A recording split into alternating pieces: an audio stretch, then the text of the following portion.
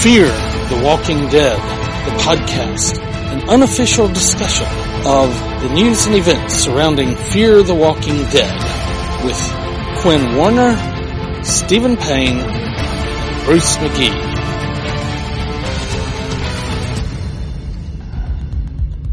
I'm Bruce McGee. And I'm Steve Payne.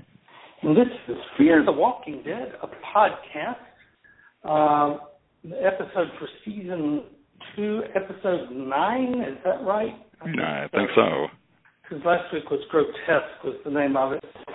2.9, maybe. And right, that's what this one is. I guess this one could be It's Raining Men, Zombie Men. Hallelujah. Yeah, this one, I think you were pointing out before we went to Mike that this episode is more plot-driven than character-driven. Mm-hmm. Because we don't get the interior lives of any of the characters.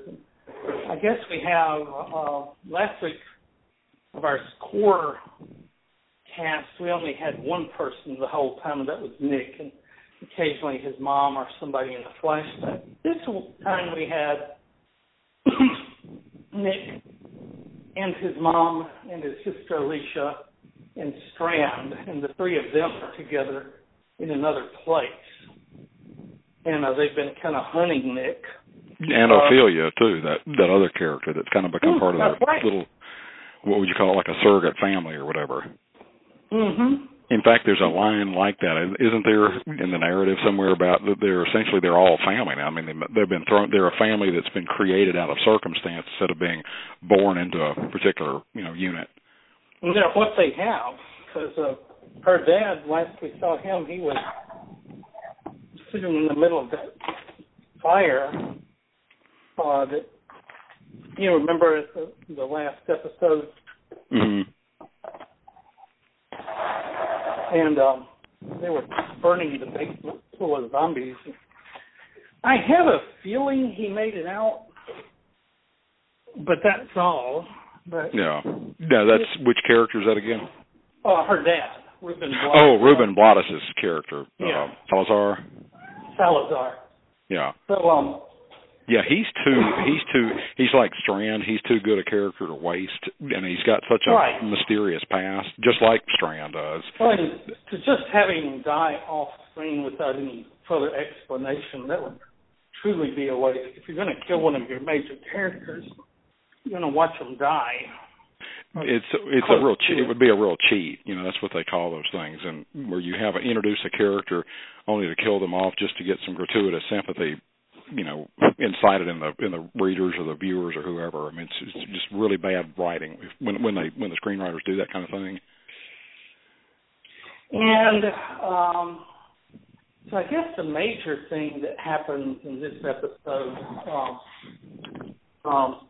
Nick and what's the name of that woman that kind of goes on missions for the compound, the Colonia. Yeah, Colonia. Anyway, they go hunting water, and there's like the Walmart from hell. Hellmart. But they go up to it. It's a former big box store, and they've got some rather tough guys standing guard over it.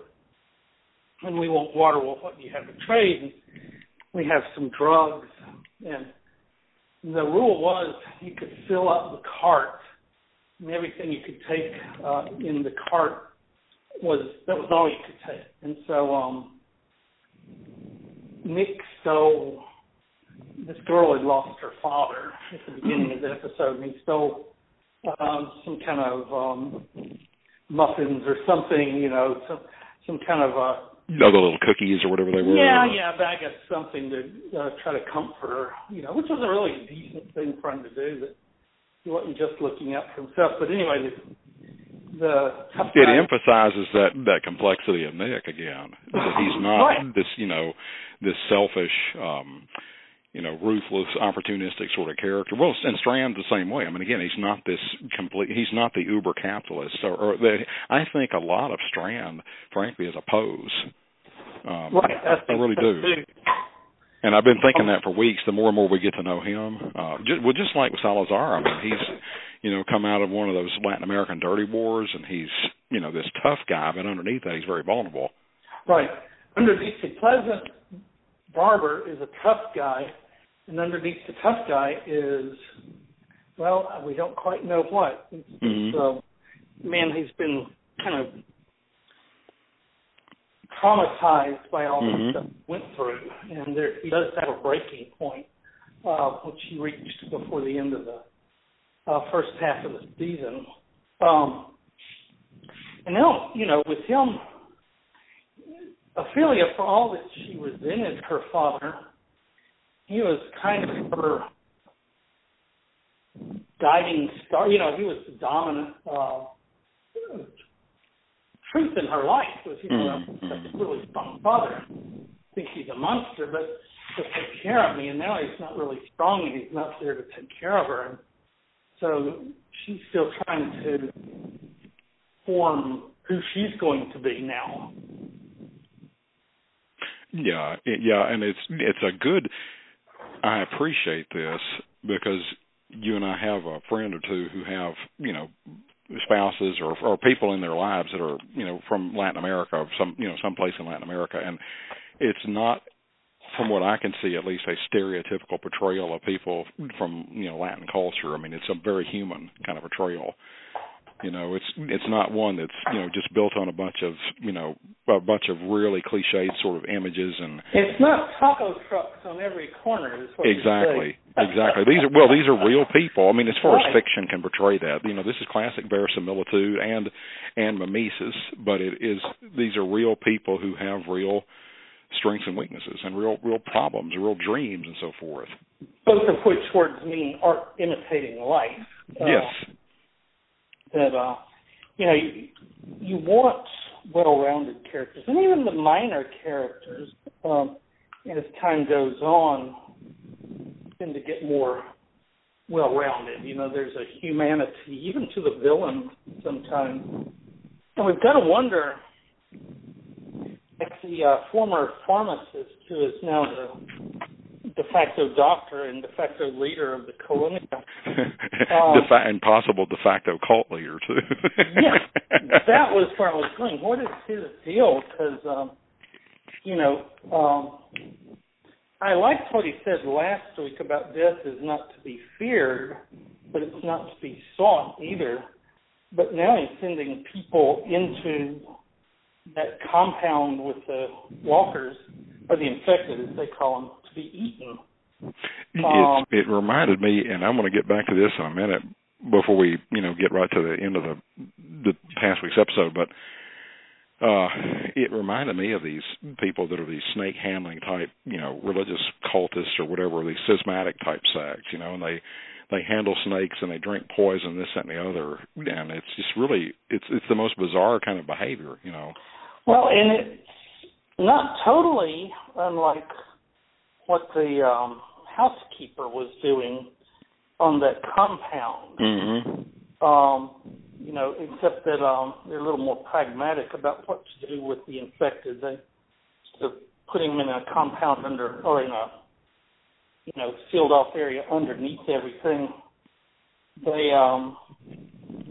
they're using them kind of like a zombie moat to keep people out. If you come to us, you're going to have to come through them, and that'll give us time to react. I have to wonder still, as great being big or influential, I have to wonder about the great predecessor to this zombie plague, which is the Black Death of Europe in the mid 14th century, and what people's reactions were to that particular mass death event. Because the scientists estimate it killed anywhere from a quarter to a third of the populace, depending on where you lived. And people's reactions, human nature doesn't change from one era to the next, and so people's reactions may have been very much like this. Right, and it was an apocalyptic event. Absolutely. It was a quarter or a third of the... between a quarter and a third of the populace was killed off. I mean, this and the 100 Years' War between France and England helped spell the end of medieval feudalism, at least in the Western world. If you subtract that, and I think the effects of it spread to other parts of Europe too. But the point is, it is the end of their world. Just as parallel, this is the end of their world in this right. story. So the parallels are pretty uncanny. Mores started breaking down like there's stories about people realizing that they're sick and just going out in the street and having sex with whoever because why not? At this point, their civilization is breaking down and their God has abandoned them, and why follow these rules anymore? And there's a lot of that in both theories. Mm-hmm. Well, and in the case of the Black Death, the Black Plague, I mean, the various forms of plague, that was bubonic plague, but various forms of plague would break out at different times before and even after the Black Death. I mean, that was the great bane of their age because they didn't have, their sanitation was horrendous. They didn't have clean water, a lot of them. They didn't have access, they certainly had no access to any kind of antibiotics or antiviral agents, either one. Well, and even public health was not yet a thing. Right. Had they known, they could have killed off all the rats,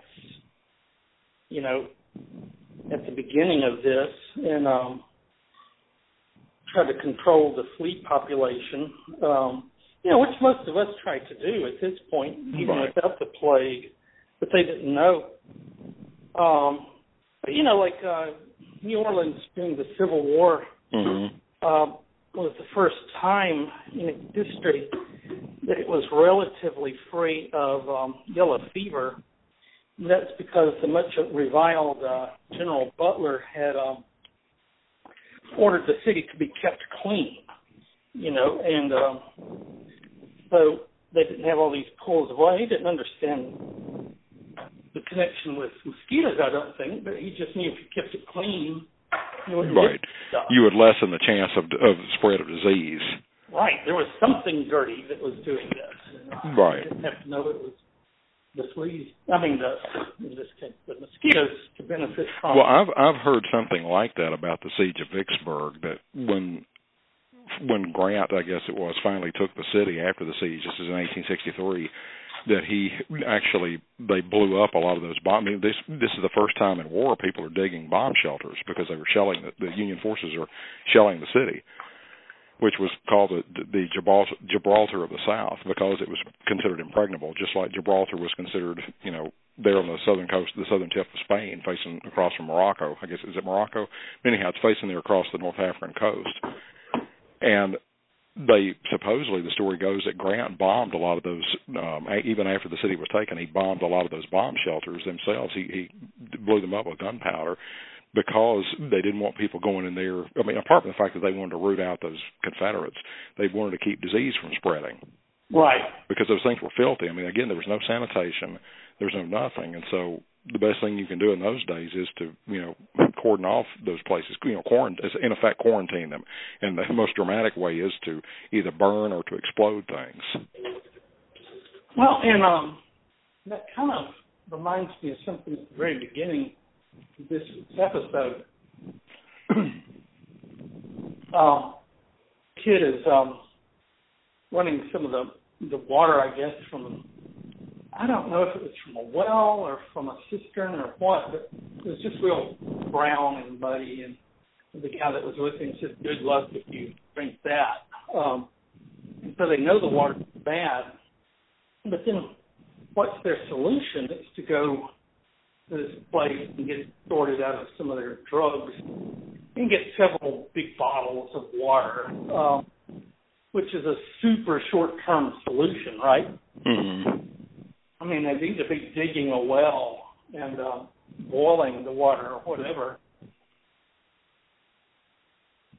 Yeah, it's every one of these episodes, again, it brings up that, to me, that question, how did this get caused? what is the actual agent of the plague? And it's, I don't know if it's, y'all have said they still haven't revealed what the cause is in the original series.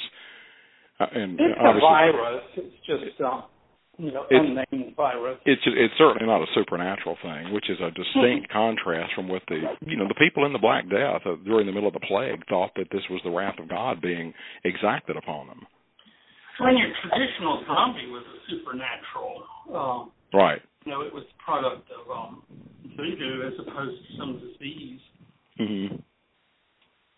I think Night of the Living Dead changed all that. Right. It's the more scientific, or at least pseudo-scientific take on the zombie motif. Yeah. It's zombies, well governed by science rather than voodoo, because it's not brought back by some magic. But there's no explanation either beyond that. It's just there.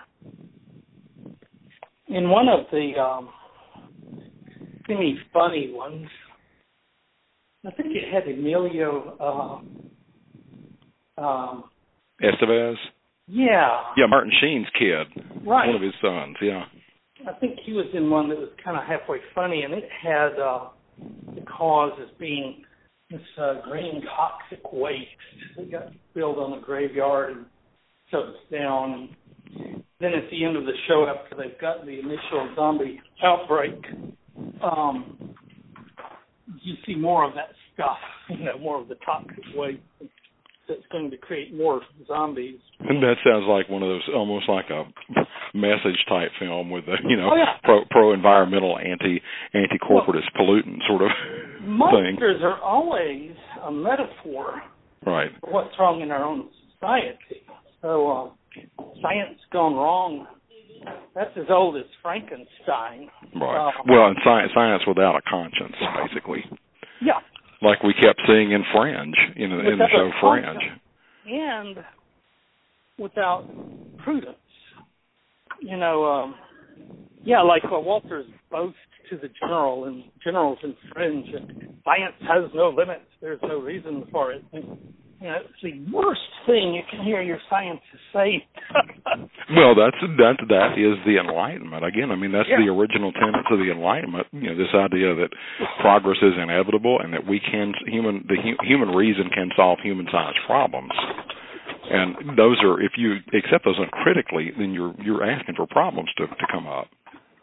Well, yeah, because and that was what Mary Shelley was reacting against.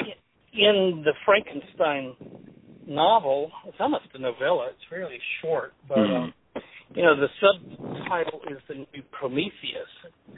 Prometheus, of course, defied the will of the other gods. And stole fire, right? Stole fire, created man, and brought all the sufferings that he went through and that we go through as a result, because he went too far. And this is just a mortal man. He's not a god, but he's taking up on himself the right to do this. Right. Which may be the origin of the virus or whatever of Walking Dead and Fear the Walking Dead. It would be very logical for this to be a military virus gone wrong. Right. The plot almost demands it if they were going to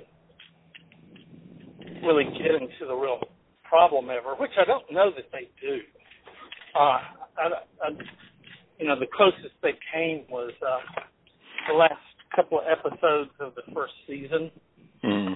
And, then the battery power, maybe they had a generator. Was that, you mean in Walking Dead, where they went to Alexandria, Virginia or whatever, and they Washington or something? DC okay. In Atlanta, and the guy was running low on diesel fuel or whatever fuel he used for his generator. When it ran out, the thing exploded, and that was the end of science, You could always, once again, though, these stories like this, these apocalyptic type yarns where you always, or I say always, you often have these vestiges. Again, like I said last week to you and Quinn about the lost race kind of thing, it's lost race sort of motif projected into an apocalypse, but you have a vestige of the old science, and I'm saying that to say there may be another scientific research center somewhere else, like in Europe, for example, or Australia or someplace. Even South America, you look in a larger city. Yes, absolutely. Or again, Latin America, like in Mexico City, for example, or in Buenos Aires. Switzerland, under a mountain. Yeah. I mean, somewhere where there is this vestige that, well, a good case of that is that series that started out pretty strong and went really weak to me, but that series Jeremiah on HBO or Cinemax. And it was a decent series, and one of the guys writing it was a pretty major comic book writer, I think J. Michael Straczynski or somebody, but it was a good series, and they eventually found Valhalla, if you recall, and it was this vestige of the U.S. military that squirreled away inside a mountain someplace. Well, in these series, whenever you find somebody like that, it pretty quickly unravels after the heroes get there. You find Dr. Strangelove. You found Dr. Strangelove. Yeah. But, the very fact of stumbling into, this is an enclave, Colonia.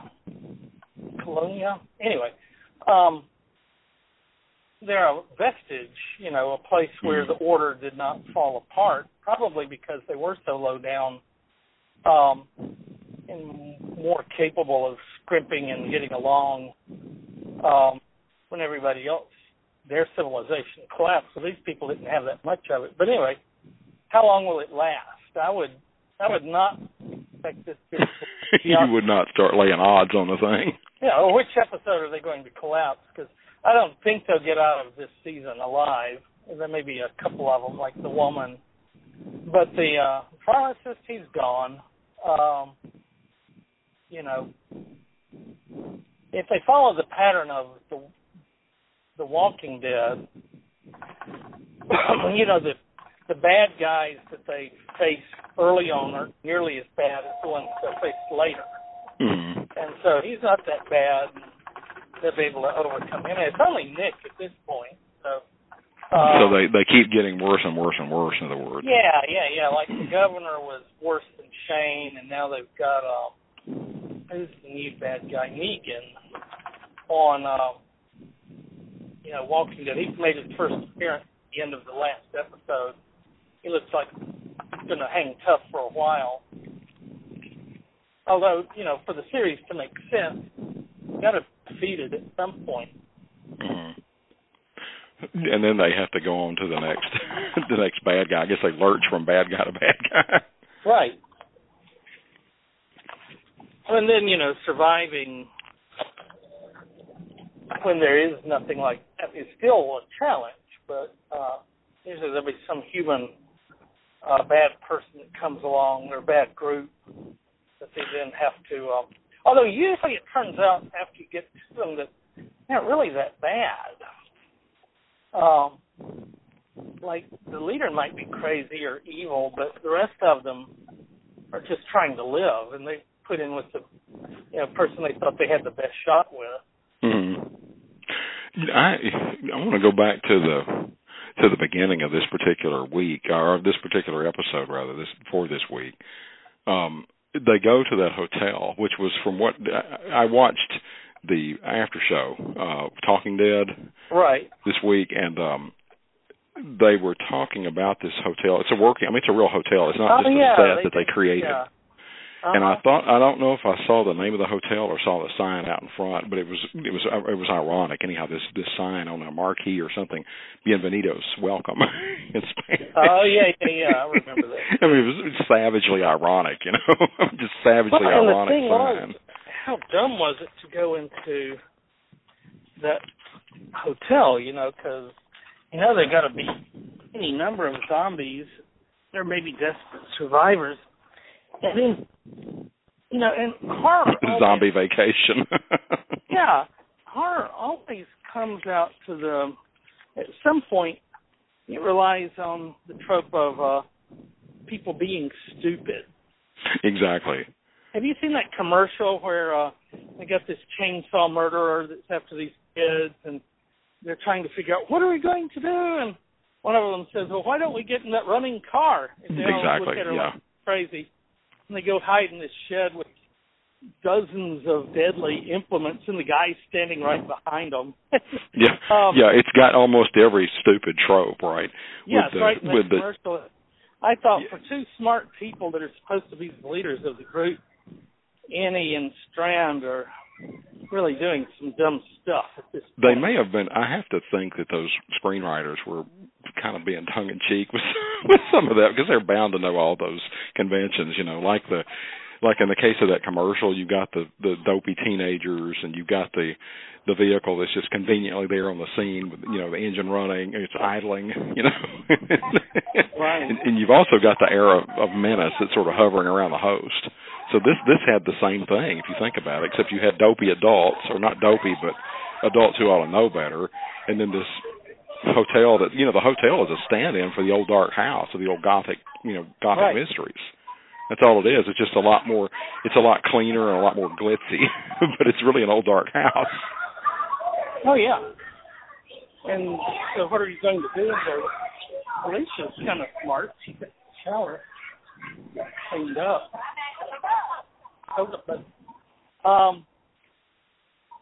But like I say, Strand and Annie, that's not smart at all.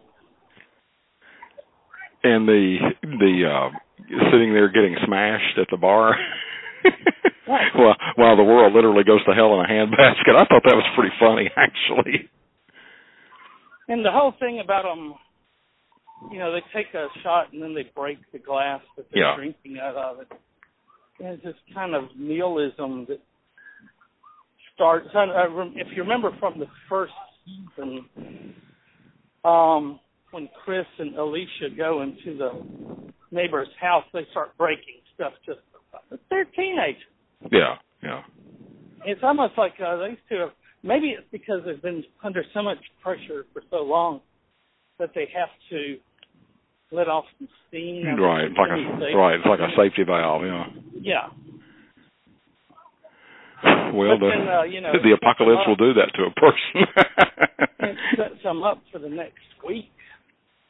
Because, in the episode surrounded by zombies. It kind of made me think, curiously enough, maybe not so much. I wish they would do this. Of course, I guess this is why they're writing it and I'm not. But it made me almost wish that we would have heard some of that kind of music in the background from the spaghetti westerns of Clint Eastwood, like that Ennio Morricone. Farce, Z Nation. Have you been watching that? No, that's a farce. It's a zombie farce. That's pretty funny. But they couldn't do that and be taken seriously. But so they actually have like some pretty broad comedy in Z Nation. Oh yeah. Like 1 week they'll have nuclear zombies that got exposed to radiation, and another week they'll have zombies that are high on zombie weed. Which ironically makes them more intelligent. So you can have a conversation with a zombie. Right. They get a little more with it. That's pretty funny. But that one's built for more satire. Where does that come on? I don't guess I've even heard of it. Okay. It's Z Nation on Sci-Fi. And it's another post-apocalyptic kind of a thing, I guess. Yeah, they've got one guy named Murphy that's they've given him a cure. You can be bitten by a zombie and you won't die, but it does strange things to you. Like he's turned dark gray, almost looks like a zombie. And under certain circumstances, he can take telepathic control of zombies and make them do what he wants to. So, it's something, but it's not exactly like a, smallpox vaccine. Mm. Well, back to the bar. Yes. So standing around, getting smashed, throwing glasses at the mirrors or whatever, and essentially watching the world go to hell. That is very cleverly, they juxtapose that against what's happening with the two young women. Right, because, the young women are actually kind of serious. Well, it's narratively it's so effective too, because you have not only are they serious, but you got some real, I guess for lack of a better word, action going on with them and suspense that is again set right against these two people at the bar, essentially crying in their beer. I mean, literally and figuratively crying in their beer. Well, and making racket. I think Strand starts to play the piano, and yeah. So and all of that just serves to bring the zombies out. Which is totally predictable. Again, this is the kids hiding in a shed with a killer and a bunch of farm implements. That was pretty clever. When Strand, plays a few keys on the, a few chords on the piano, I think he was playing some of their own theme music, wasn't he? Some of the music that was used as part of the score. If he was, check that out, because that's a real technique. And what is it? There's a Greek term for that, where the music that somebody plays is actually a direct steal from the theme music itself, and they did that in some of the James Bond films. I think Live and Let Die maybe has that, and there's another one where they're actually playing part of the theme from that particular entry in the series.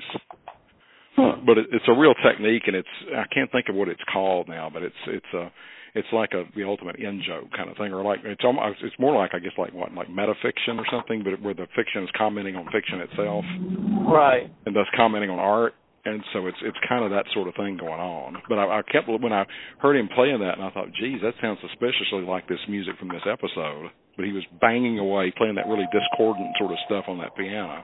I'm sure the internet has noticed. The internet. Whatever it was. Oh yeah, there's somebody that's beating us to the punch or whatever.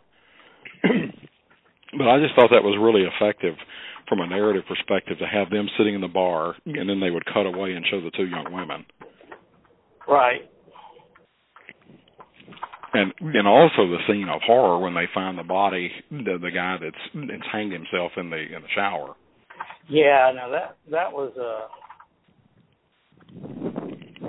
that was pretty horrifying, if I may use the word, And pretty effective, I think. That really, really builds that suspense when they look in there and there's this guy and he's come back and he's, Right, there are cases of suicide over the two series where they didn't know to damage the brain so much that they couldn't come back. And so then they wind up being zombified in whatever condition they died. This brings up another question about the zombies. So they start dropping out of the window, and they just talk about graveyard humor in a way, but they're literally dropping like flies, and we see these bodies going out, which is reminiscent of the stock market crash in 29, where people are dropping out of skyscrapers because the market is tanked. And that was the first thing I thought. I thought, geez, it's like shades of 29 and Black Thursday or whatever it was, when they're Black Friday, whatever, when they fell out. But then I'm sitting there thinking to myself, this is this death of the current order. Right. The neoliberal, neo-capitalistic order or whatever. This is what this whole thing is describing. Yeah, because this is a luxury hotel, and so it's kind of is evocative of like the death of the 1%. They always thought that, like France, I'm above everybody else, and with my tools and my money and my smarts, I'll be able to do better than anybody else. As soon as he lands, his boat gets stolen, so he's just another person walking around now. Yeah, for our libertarian listener, ask the question, who is John Galt, Ayn Rand's foolish hero in one of her narratives? He's dessert. Well, yeah. Who cares who's John Galt? I mean, honestly, because John Galt goes the way that everybody else goes. He becomes a zombie. Mm-hmm. Or just another harried survivor trying to live another day. Yeah.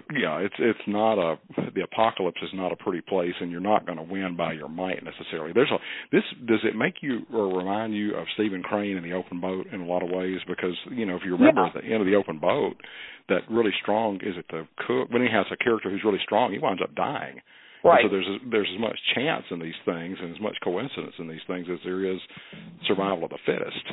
Right. You know? And survival of the lucky. Exactly. It's the lucky that may survive. It's just a fluke. You know, there's no rhyme or reason to it.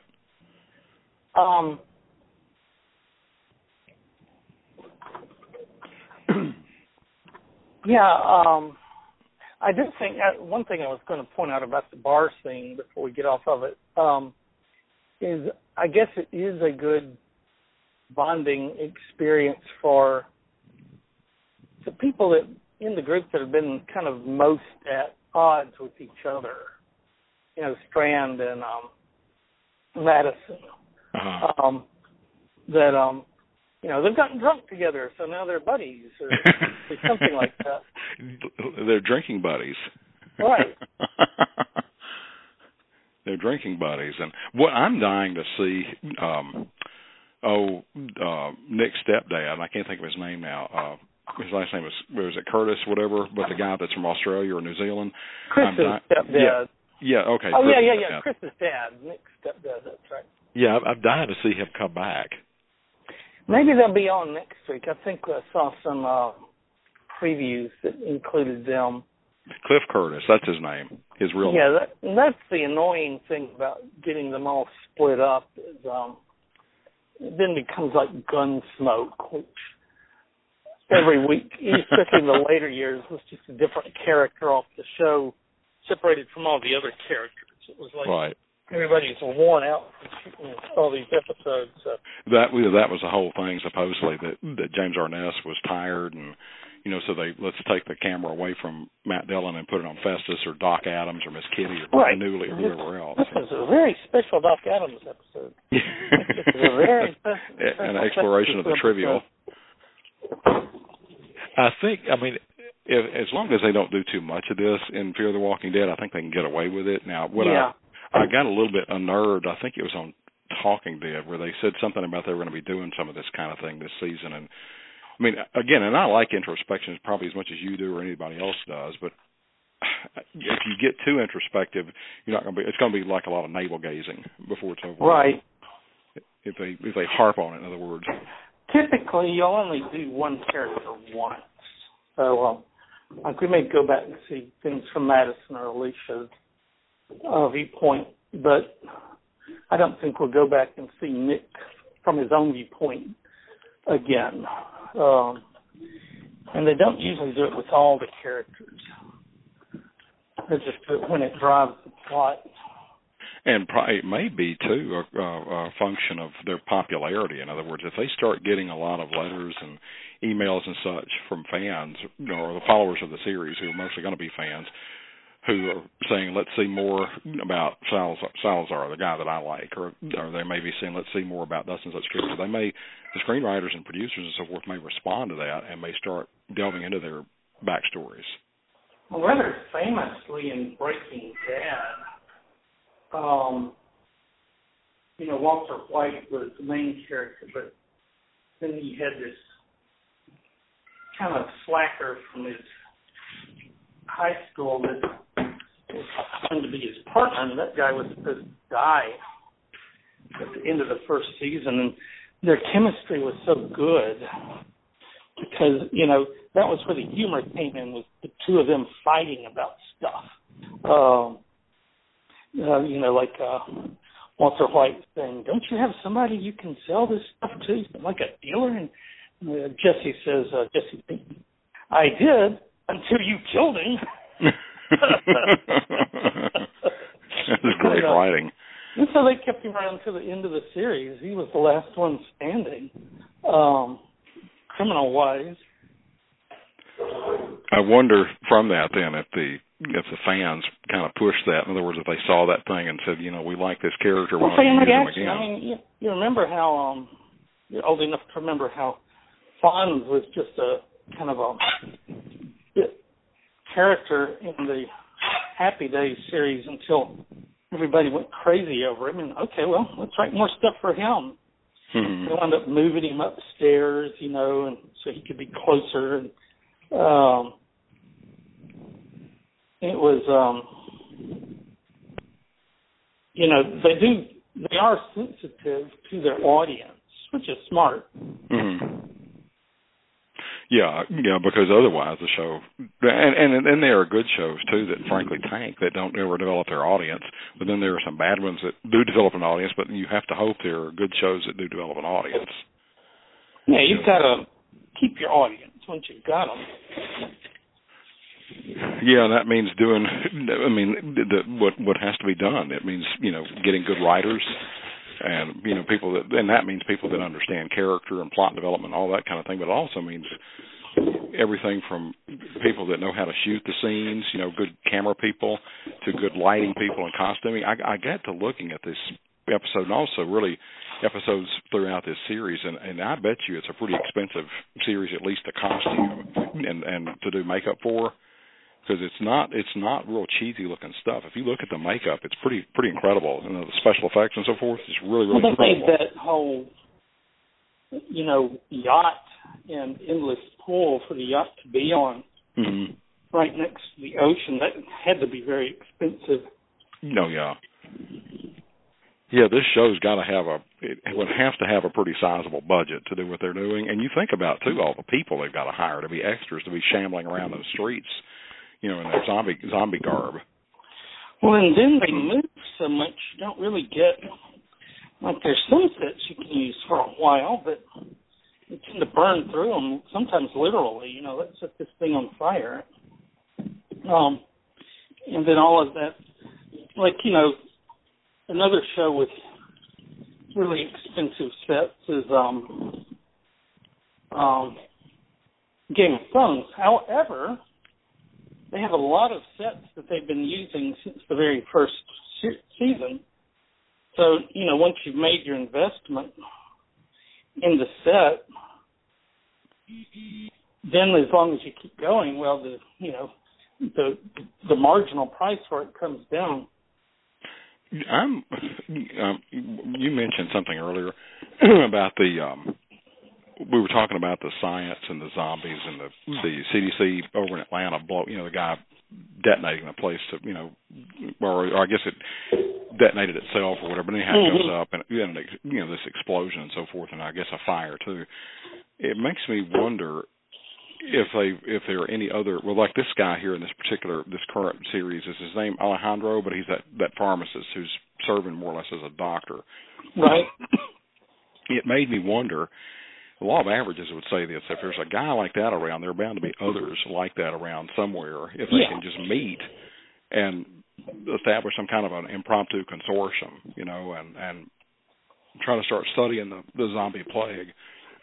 Well, and when you first got to the governor's village, Woodbury,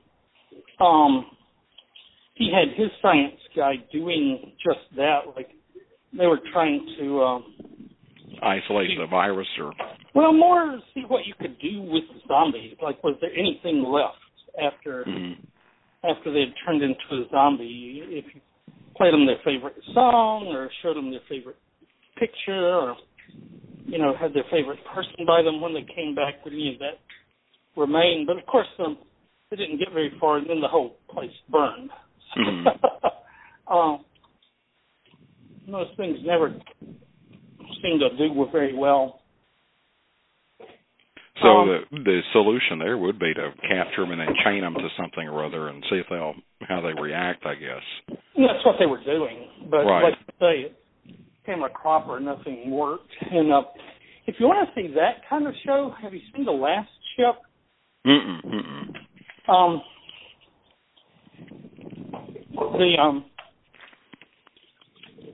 The premise is you've got this Navy destroyer, and it's been gone for 6 months on a super secret mission to the Arctic. And then when they come back and they go back online radio-wise, they find out that the world has died from some kind of flu. Like 99% of everybody is dead.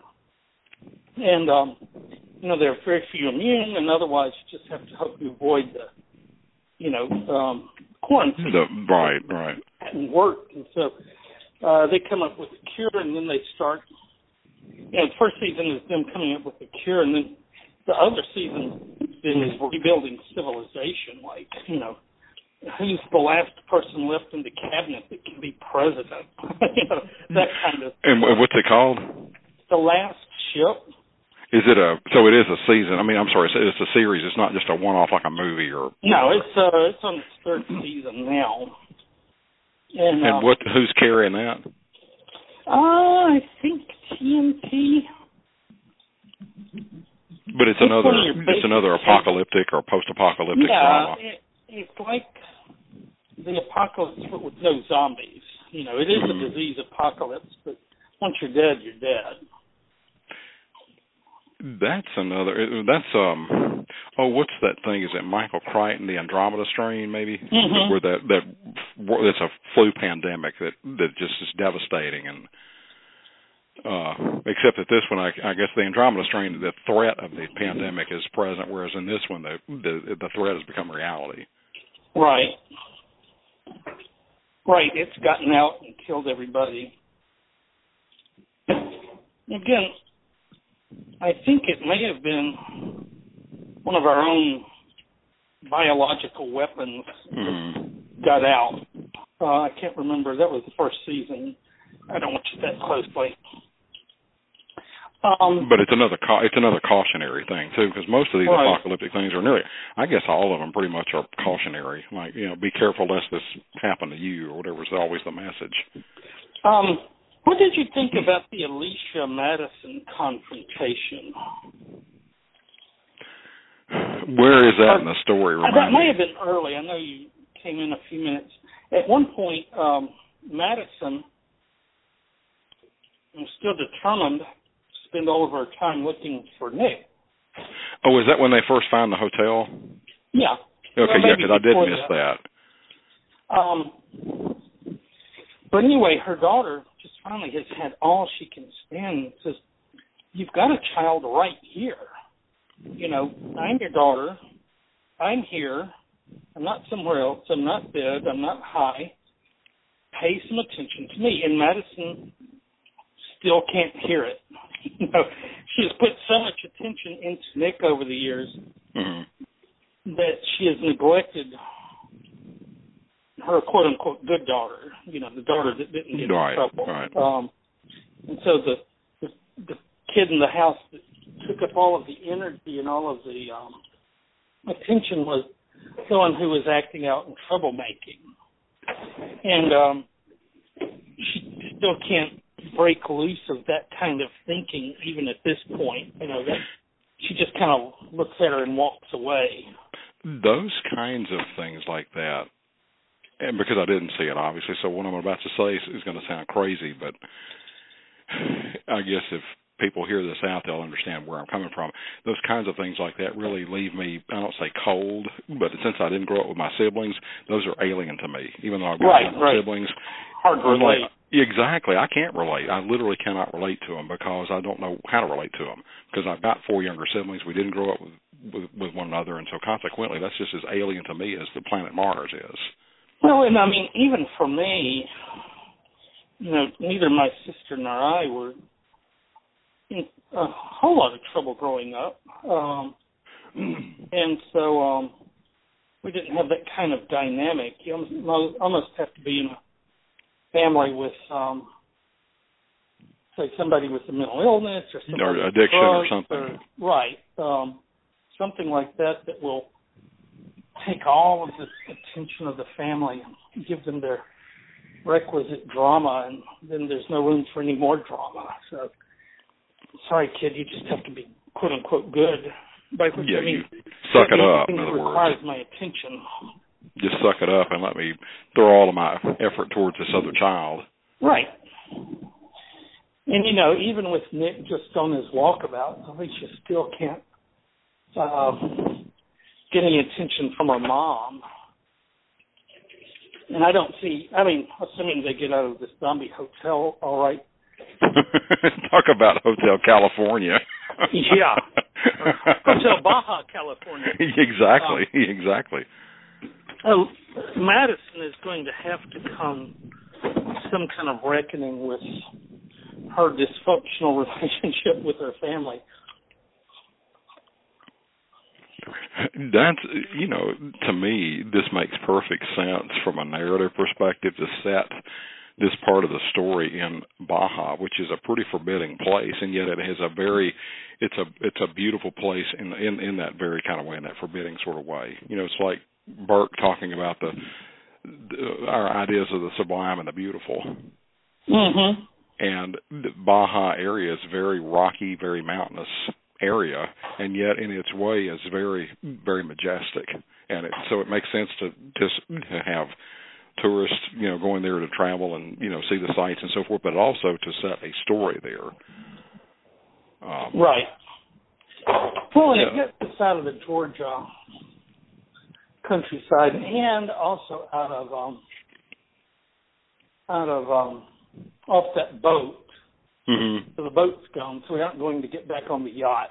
Thank goodness. Well, and gets us out of a European and African American type culture too. I mean, you look at where we are now. We're in a Latin culture. Mm-hmm. This is Southern European. Yeah, and it's a very, very different world culturally, in so many, ideologically, everything. I mean, it's radically different in some respects, or many respects, not even just some, but in many respects from what we've been seeing back in the East. And so the people of a necessity are going to react in very different ways to this worldwide crisis, of this apocalypse. They will, and I think that's good. That we'll get into another culture and therefore another way of reacting. This will be interesting to see once again if they have a zombie series set in Europe at some point, or Africa or someplace, and where you get even different reactions to the apocalypse. I mean, I could see this happening. In a way, it would be good. In a way, it could be kind of questionable. I'm not going to say bad, but it could be questionable because you wind up, milking the old cow till she can't give any more milk. Well, it would depend on how well it's done. Right.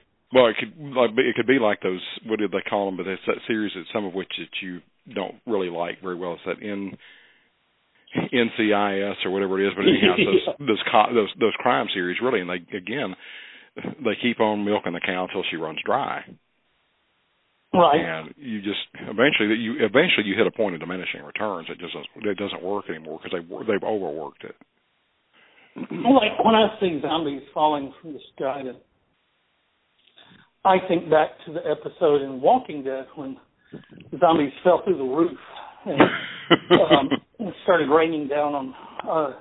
So they're already running out of ideas about how to introduce zombies into the scenery. It can come up from below, it can come down from above, or it can come at you from around. So that's kind of it. It would be.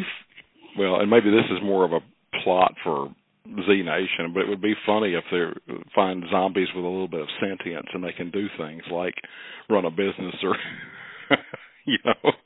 There was that series in England, BBC, where they had figured out how to treat zombies and bring them back as long as they got their treatment. It's kind of like diabetes. Or HIV.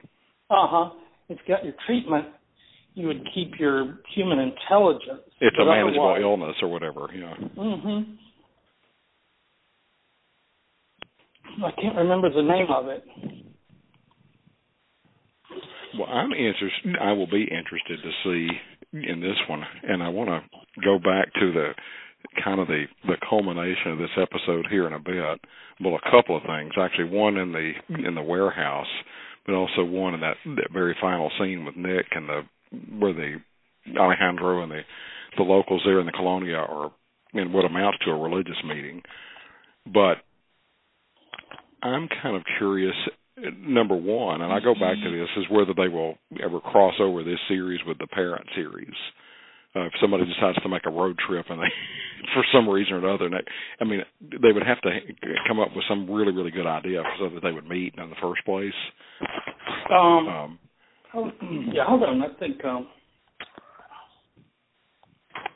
I think Quinn maybe.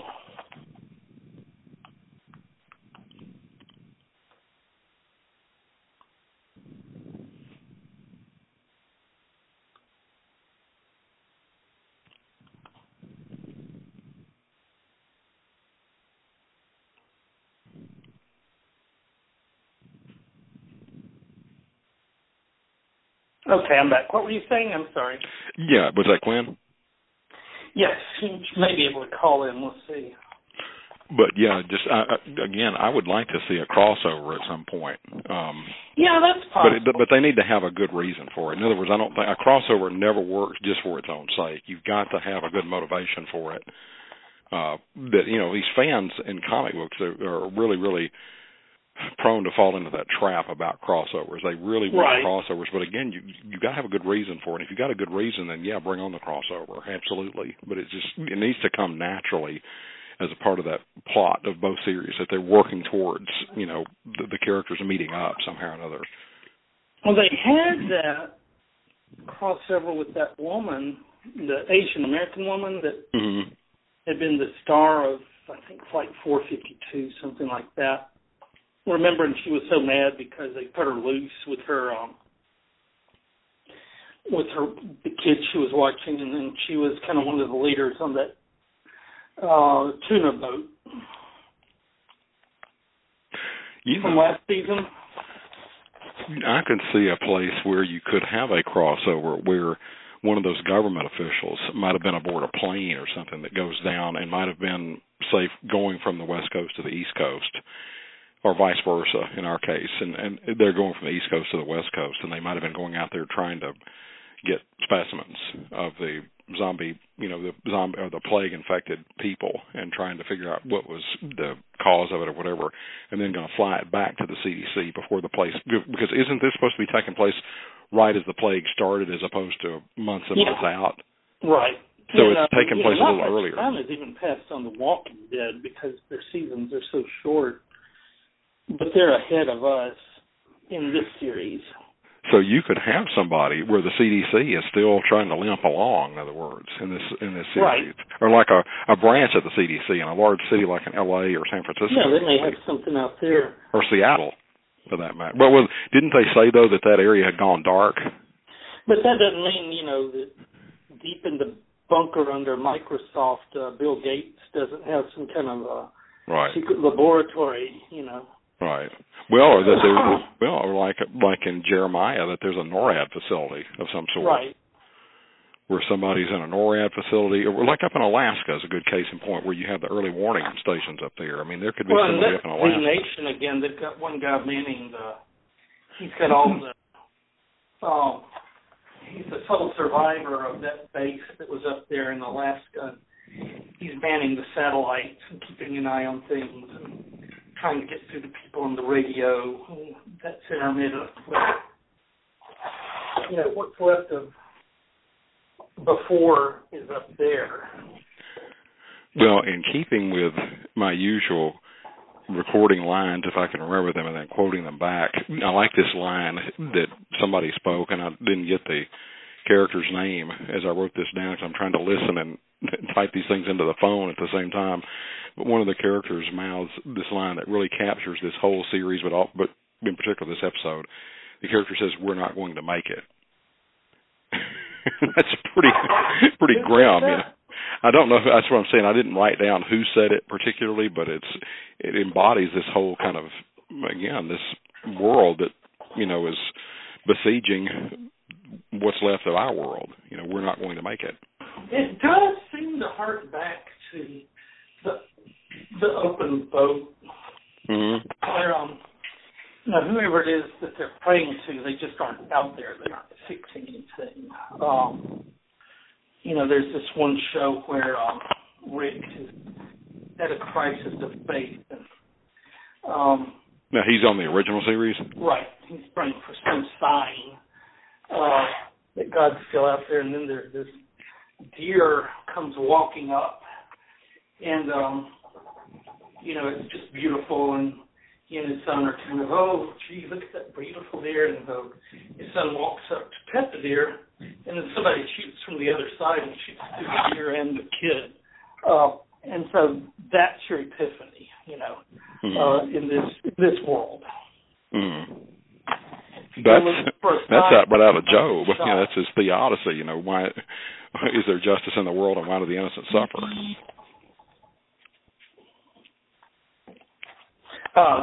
That's right. Yeah. I mean, it's probably one of the most ancient kinds of questions to ask, and probably one of the most, don't you imagine, one of the most ancient kinds of literature to explore that particular question. Why do the innocent suffer? Or why does humanity in general suffer? Right.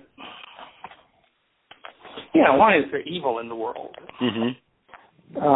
Zombie apocalypse isn't enough of an explanation because it doesn't explain why people start acting the way they do.